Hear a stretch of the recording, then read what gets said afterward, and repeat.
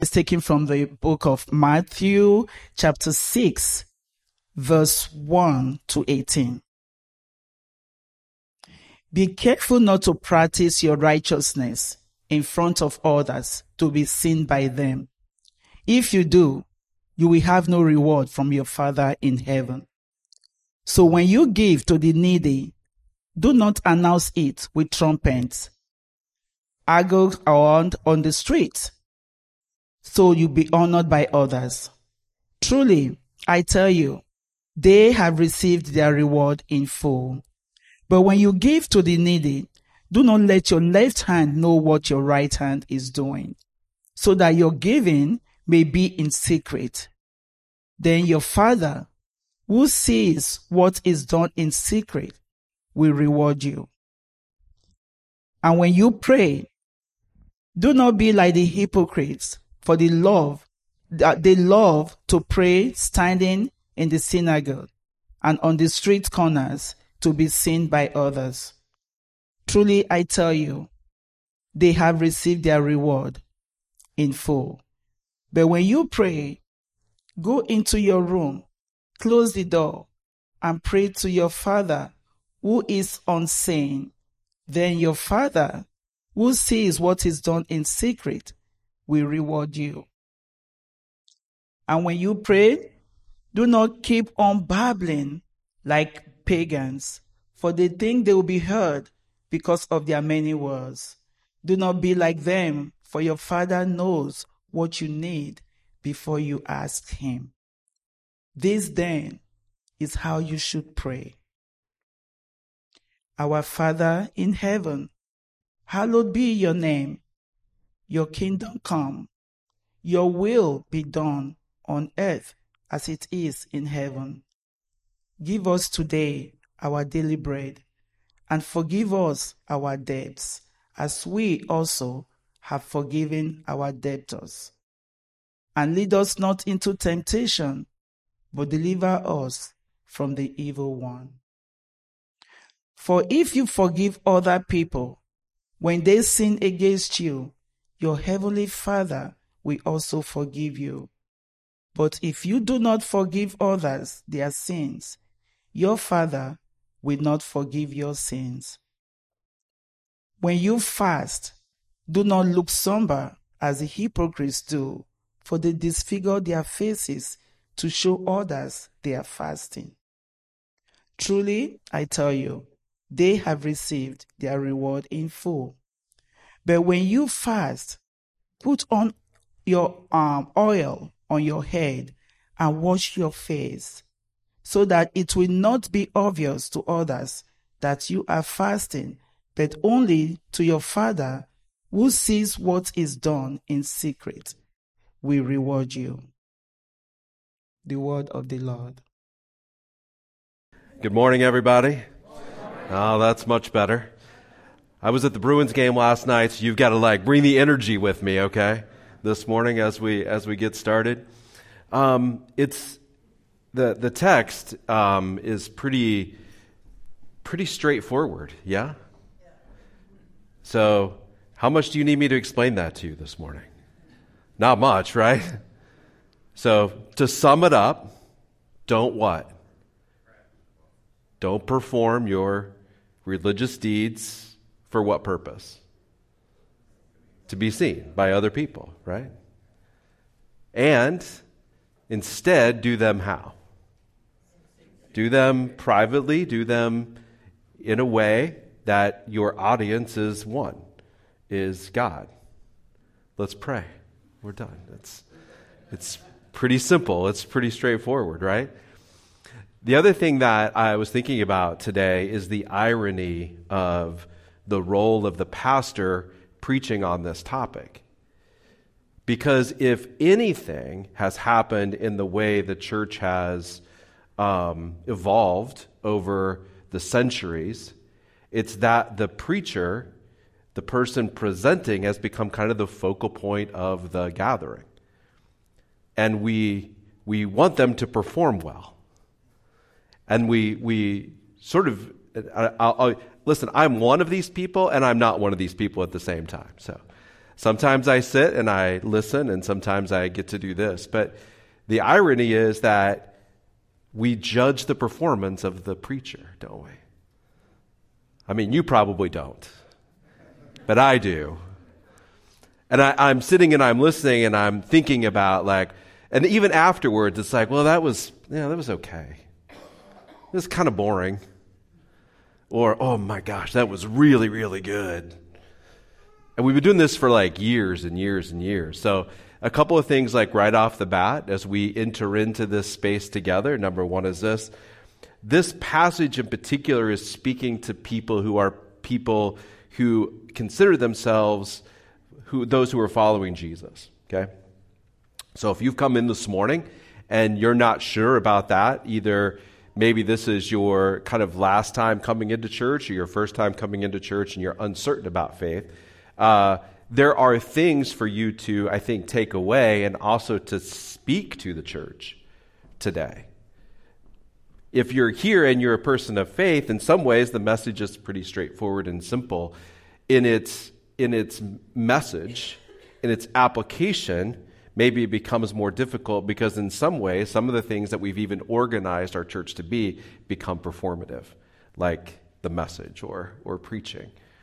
And so we're going to try to walk through today, and I want to, I love coming here. I love this community for any number of reasons, but a part of which is that it feels very real and authentic in its community, in your connection with one another. That if what Scripture says to us is that we are known by our love for one another, then there is nothing more important. There is nothing more important that this community will ever do than how you love each other and how you love the community at large. How great Katie is awesome.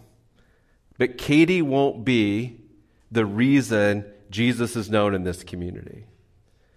How great any of your leadership is, elders, none of that. How great the performance is on Sunday morning, maybe will grab a crowd or more people will attend. But that in and of itself will not communicate who Jesus is to the world around us. And now, as much as ever, and this is true for everybody in their own time. It's true now. It was true 10 years ago, 20 years ago. It was true at the time of the disciples. Every generation does feel like things are probably as bad as they've ever been. Every generation. But the thing is, we didn't live in another generation. We live now. And we're called to the here and the now. You are here for such a time as this in the context in which you are. Which means that the most important thing that you can do is not perform a faith, but to love one another. That is how the world will know that we are His disciples. Not by our performance, but our love for one another. By the way, my name is Tim. I don't think I introduced myself. Did I? I didn't, did I? No, okay. My name is Tim. And some of our folks have been connected up here and speaking through Sojourn Collegiate Ministry. That's who I work for. I'm the executive director. Consider the other part just sort of a preamble to the message this morning. I'm the executive director there.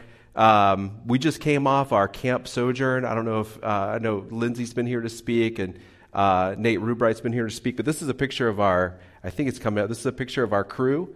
From our Camp Sojourn. We had the largest number of students we've ever taken to Camp Sojourn. It was like 60 students that were there that weekend. And for those of you who are here sort of wrestling with faith, it's the thing that we do. Probably at least 50 to 60% of those students are not followers of Jesus, and they're there just hearing about these things for the first time. But mostly, it reflects what is reflective of the value of this community, which is that we are known by our love for one another. And that's what we hope Camp Sojourn always is a place where, for the first time, maybe, and certainly for students who are experiencing this college life for the first time, if you're when you're in your adolescence and those early years, boy, is there anything that grabs you more than needing to perform for other people? Isn't that just like so much of every single day? You wake up and it's like from what you wear to what you look like to your classes to everything. It's how do I compare? How do I stack up against? How am I? What is my position in all of this with people? And consequently, performance just becomes a way of life. And we translate that in every single aspect of what we do. At Sojourn, we talk about helping students understand God's dream for the world. And God's dream for the world is not one of performance. It's one of how we understand how much God loves us, how much we love one another, and that love flowing through us into the world around us. So that's what I do. That's my name. And so let's jump in a little bit more to the text today. Chapter 6, verse 1 has already been read for us. It starts like this: be careful not to practice your righteousness in front of others to be seen by them. If you do, you will have no reward from your Father in heaven. How many of you have with you a hard copy book of the Bible that you carry with you? Just kind of raise your hand for me, okay? Very few of you. How many of you use an app on your phone if you read the Bible, okay? All right, so a lot of us do. If you were to look at, does anybody have a King James version or could look on your app at chapter 6, verse 1 of Matthew? And participate with me for just a minute in verse 1. In the NIV, it says, be careful not to practice your righteousness in front of others. King James uses a different word. Does anybody know what word is used there in the King James? Or anybody already looked it up and sees it? Alms. Not to practice your alms. That's not a word we use often today, is it? Your alms. What does that mean? What are alms? Does anybody know? I think I had an idea of what it meant, and I had to look it up just to make sure. I've heard the word. Money, but in particular, it's the things or the way we give for the sake of the poor. Okay? It's the way we give time, talent, treasure to helping the poor. That's alms. But the NIV translates it as righteousness. Anybody have anything else that's the NIV? Does anybody have like a living version or something else? Another word there? Anybody? So the word that's used there for righteousness is the same word that is translated as justice. As justice.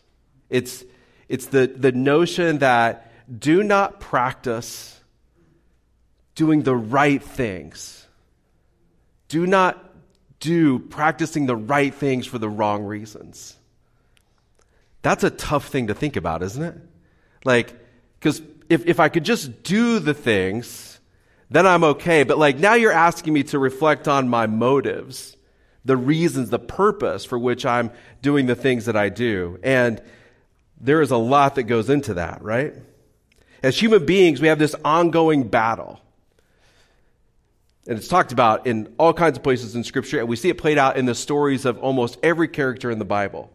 That we have this inner life that is going on, and it's constantly in tension with the world around us. Our thoughts, how our thoughts have been shaped, our motives, the way we've been hurt, our emotions, our biases, our hidden agendas. And some of those have been shaped by the environment around us. Think about just some of the things. I just want you to put yourself for a moment in these situations. Some may be very specific and might even apply to you. Others may apply to people you know. Some of us have been so hurt and deeply hurt by others that our ability to trust anyone around us is almost zero. We just can't trust people. Some of us are motivated by the rejection that we have felt by our parents from the time we were young. And we have spent our entire life being motivated by getting people to like us and accept us and approve of us. Some of us have built a wall of defensiveness around us in order to keep us from being hurt by others.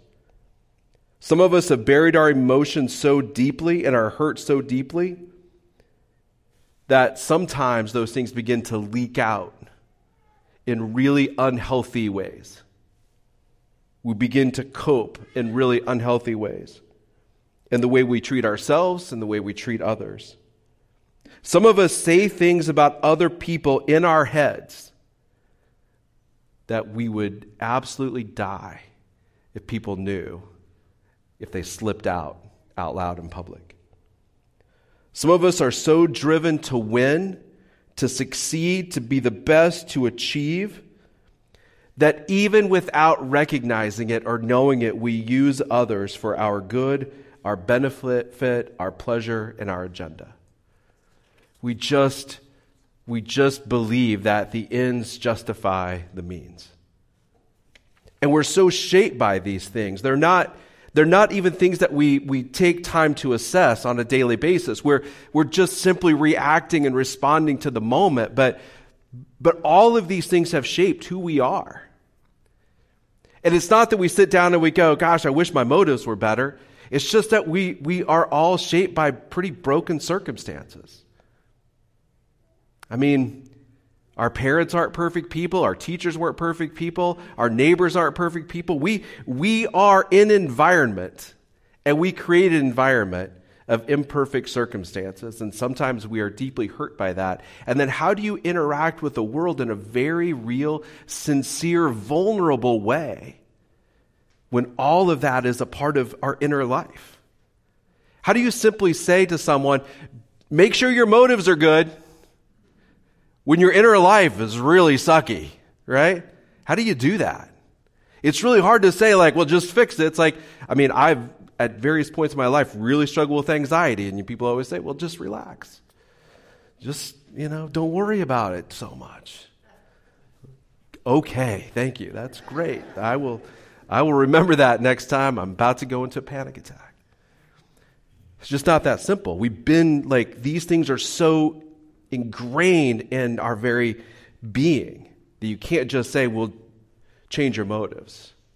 So the question becomes then, what do we do with all of that? I mean, the message is simple, right? We've already talked about that. Do not do your acts before people as performative to be seen by them. Make sure your motives are good and do them for an audience of one. And then we start to try to do that. We're like, oh my gosh, I'm a riddled mess in here. There's so many different competing things going on. I don't know how to do that just simply. And you know what that takes? I almost did this morning, but it really takes, it takes you being in groups of 3, 4, 5 people and being able to work through inner life vulnerability. That is scary stuff, especially at the beginning. It takes being able to be in a community of people who see you, know you, and can speak truth and love to you, and to do that in return. Knowing that their love for you is so deep that what they want for you is the best. That's some transformative work that begins to happen. The reality is that most of us interact. And I want to take a little bit of a lighter turn here for just a moment, okay?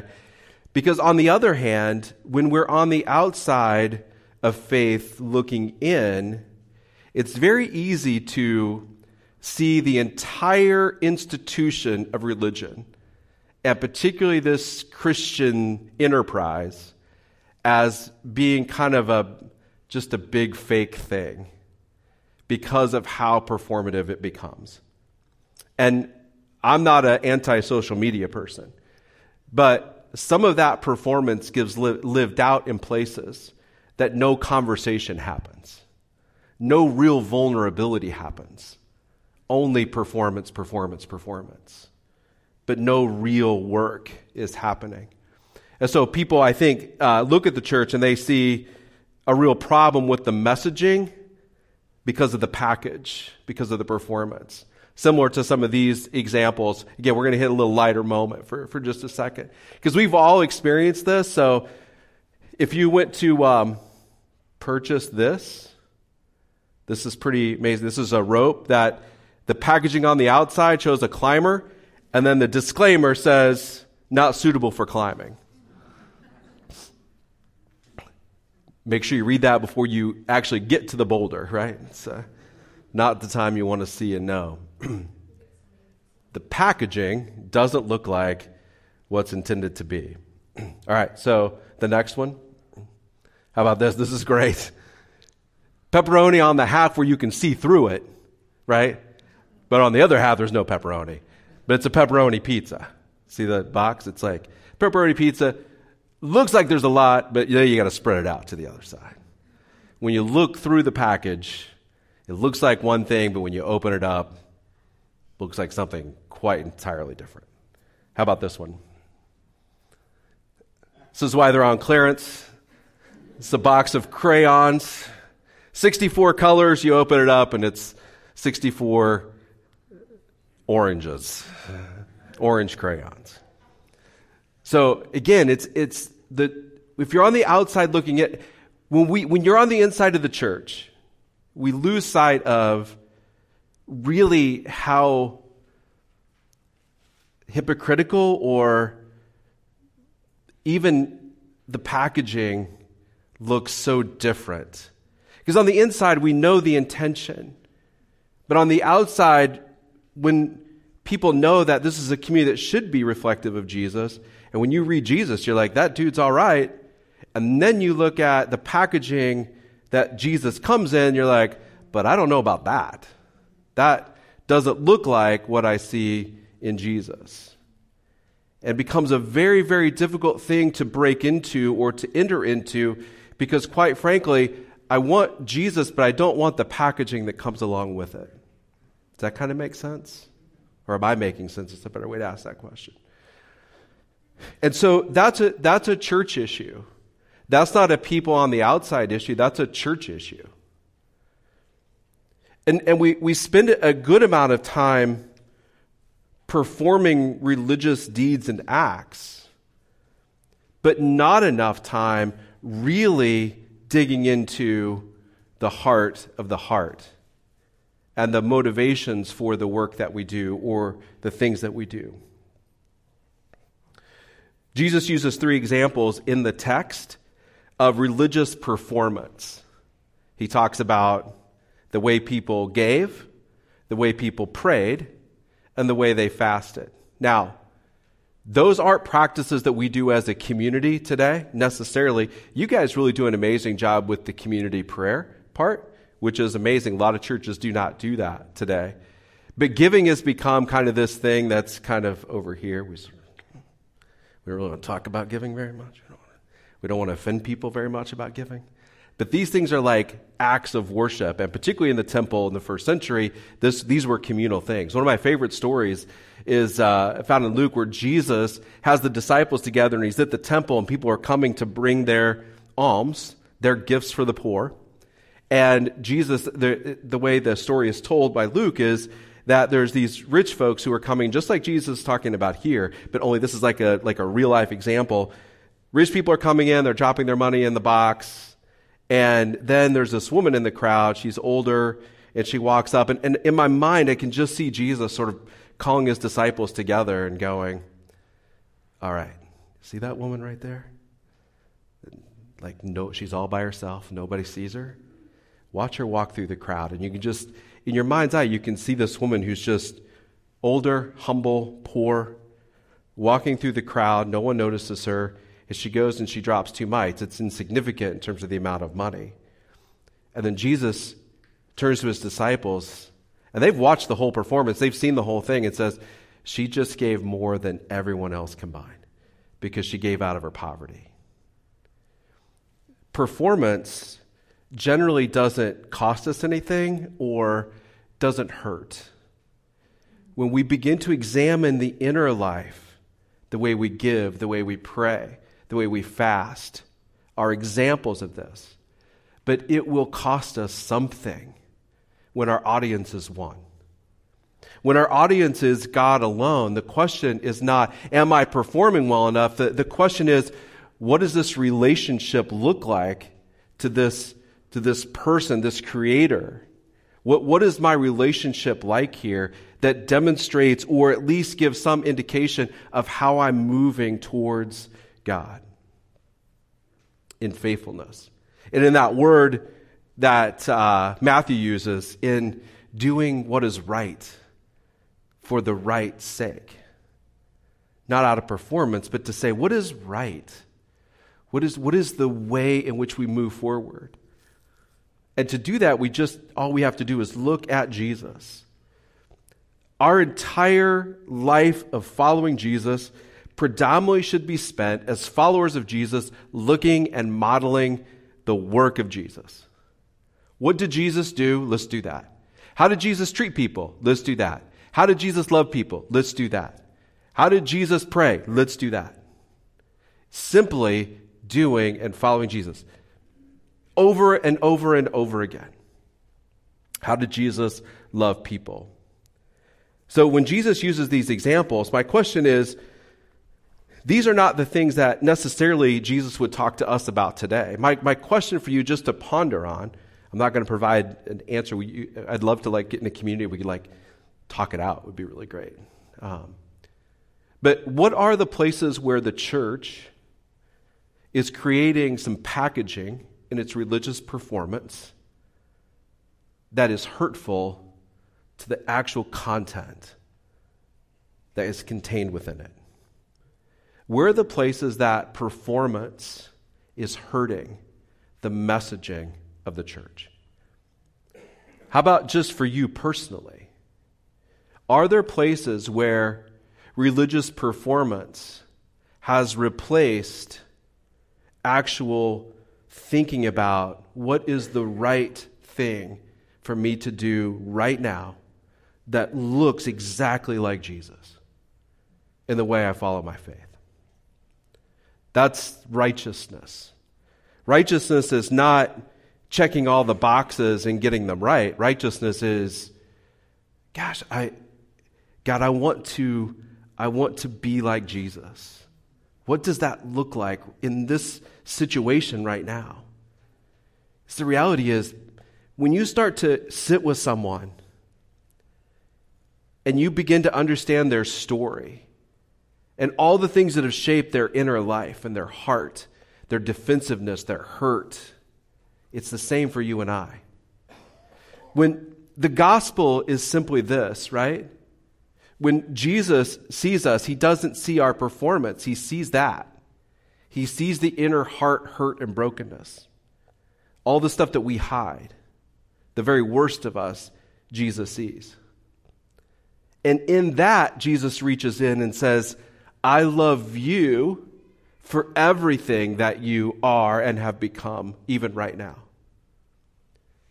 And I want to replace, I want to change, I want to restore this brokenness in you so that you can be fully alive, fully thrive, fully who I created you to be, restored. That word we look at Scripture as to be saved, to be born again, to have a new heart. And if you're on the outside of this thing and you're at that sort of bottom place of brokenness, and you're like, I don't know how to get out of that. I'm telling you that it is miraculous work. It's not work we do. It's miraculous inner supernatural work where Jesus reaches in and absolutely restores and heals. I've been there. Some of you in this room have been there. And when you remember your story, when you know the brokenness of where you were, not necessarily because you just chose to be a terrible person, but because the environment in which we live in just is broken, and we become broken people. That in that, Jesus reaches in and says, I see you for who you are intended to be. And I want to restore that in you. That's the gospel. It's why Jesus died and raised again, to show the power of resurrection, the power of hope, the power of new life. Jesus didn't just die and things are just the way they've always been and death is the end and that's the way the world works. Jesus rose from the dead to demonstrate that there is hope in that brokenness, that you can be restored. And for those of us who are followers of Jesus, to be able to ask the question of ourselves, where has performance replaced righteousness in my life? And how do I get back to really seeking what would Jesus do in this moment? Tim Keller, who's a well-known author and pastor who passed away last year, wrote about it this way. He says, you can't change merely by changing your thinking or through great acts of will, but rather by changing what you love most.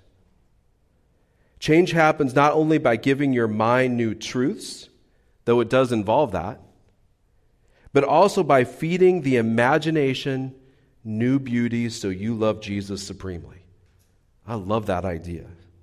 We change when we change what we worship most. We keep feeding the imagination new beauties. That's a great part of what art does. It's a great part of what just allowing these things to come into our life, just the experience of allowing ourselves to love and to be loved, these new beauties in the world. It's a vulnerable place to be. But we change when we change what we worship most so that we love Jesus supremely. I want to close here. So practically speaking, what do we do with that? First and foremost, I would say, if you're in a place of brokenness where you don't know how to move forward and you're scared of the packaging of the church, focus on Jesus, and Jesus wants to restore wholeness and fullness and life into your being. And that happens simply by allowing yourself, being surrendered to Him, saying, Jesus, there's no other place I'm going to be fixed or restored than through you. And I was there. I did everything I could. I say this all the time. I turned over so many new leaves, I turned over a whole tree. And you probably have been there too. But it just was me trying harder. But my brokenness always put me back in the same spot. It took Jesus to restore that. For those of you who are followers of Jesus, here are just a few thoughts about how we move forward. Again, it's not just, I didn't spend time talking specifically about prayer, fasting, and giving, because those are examples of performance in the first century. I want you thinking and asking the question, where is that happening in my life today? So, focus on Jesus and not the noise. The question we can ask ourselves on a daily basis, what I'm doing right now, would I do this if Jesus were here as my audience of one? If Jesus were my audience of one right now, is this the way I would handle this situation? Is this what I would do? Work it out in the doing. Work it out in the doing. When you give, Jesus says. When you pray, Jesus says. When you fast, Jesus says. And you've heard this a million times in a sermon, if you've been around the church, I'm sure. The assumption is what? That you will give, fast, and pray. It doesn't mean you stop doing it and going, all right, when I have my inner life fully together, then I will do that. Jesus, that's you're missing the point. You work it out in the doing. We work it out in the doing. When we pray, when we fast, when we give. How is it that we see all of those things through the audience of one? Finally, this, do not let judging others' performance get in the way of your own worship. And I think this becomes one that stands in our way too often in the church. It's easy to look at other people and judge their motives, not knowing their story, and to use that as a reason for our own withholding or staying away. You are not responsible for anybody else's journey of faith and how they perform, how they work it out. Do not use someone else's inner life and struggle that you know nothing about keep you from loving Jesus and doing what you do, these acts of righteousness, for an audience of one. That is your only audience, not what other people think or what other people are doing. So, those are my thoughts this morning for our community together. I'm going to pray, and then we're going to take communion together, which I'll explain a little bit after. Father, today, we know there are so many things that when we read them do feel pretty straightforward. And when we go to practice them, we realize they're really hard. We want to do what's right, and we realize that there's so much brokenness in our life that interferes and interrupts and shoots us off track. That it takes a community of people around us to help us do that, to speak truth in love and to move forward, that no one can know what's going on in my heart and my life, my circumstances, my past, except to the extent that I share that story with them. Father, help us to be patient and loving and kind with people. Help us to not judge others, to know that to the extent that we judge others, that we ourselves are also being judged. To the extent that we love and we press down and we shake and it spills over, that spills over into the world around us. Let us be a people where love is just spilling over all over the place and not judgment. Father, thank you for Jesus who took all of that brokenness, received that brokenness from people, died in the midst of that brokenness, but raised to overcome that brokenness so that we could also be raised and have new life. Father, help us to be a church, a people, where the packaging and what happens on the inside align, so that people around us see the love that you have. We pray today in Jesus' name.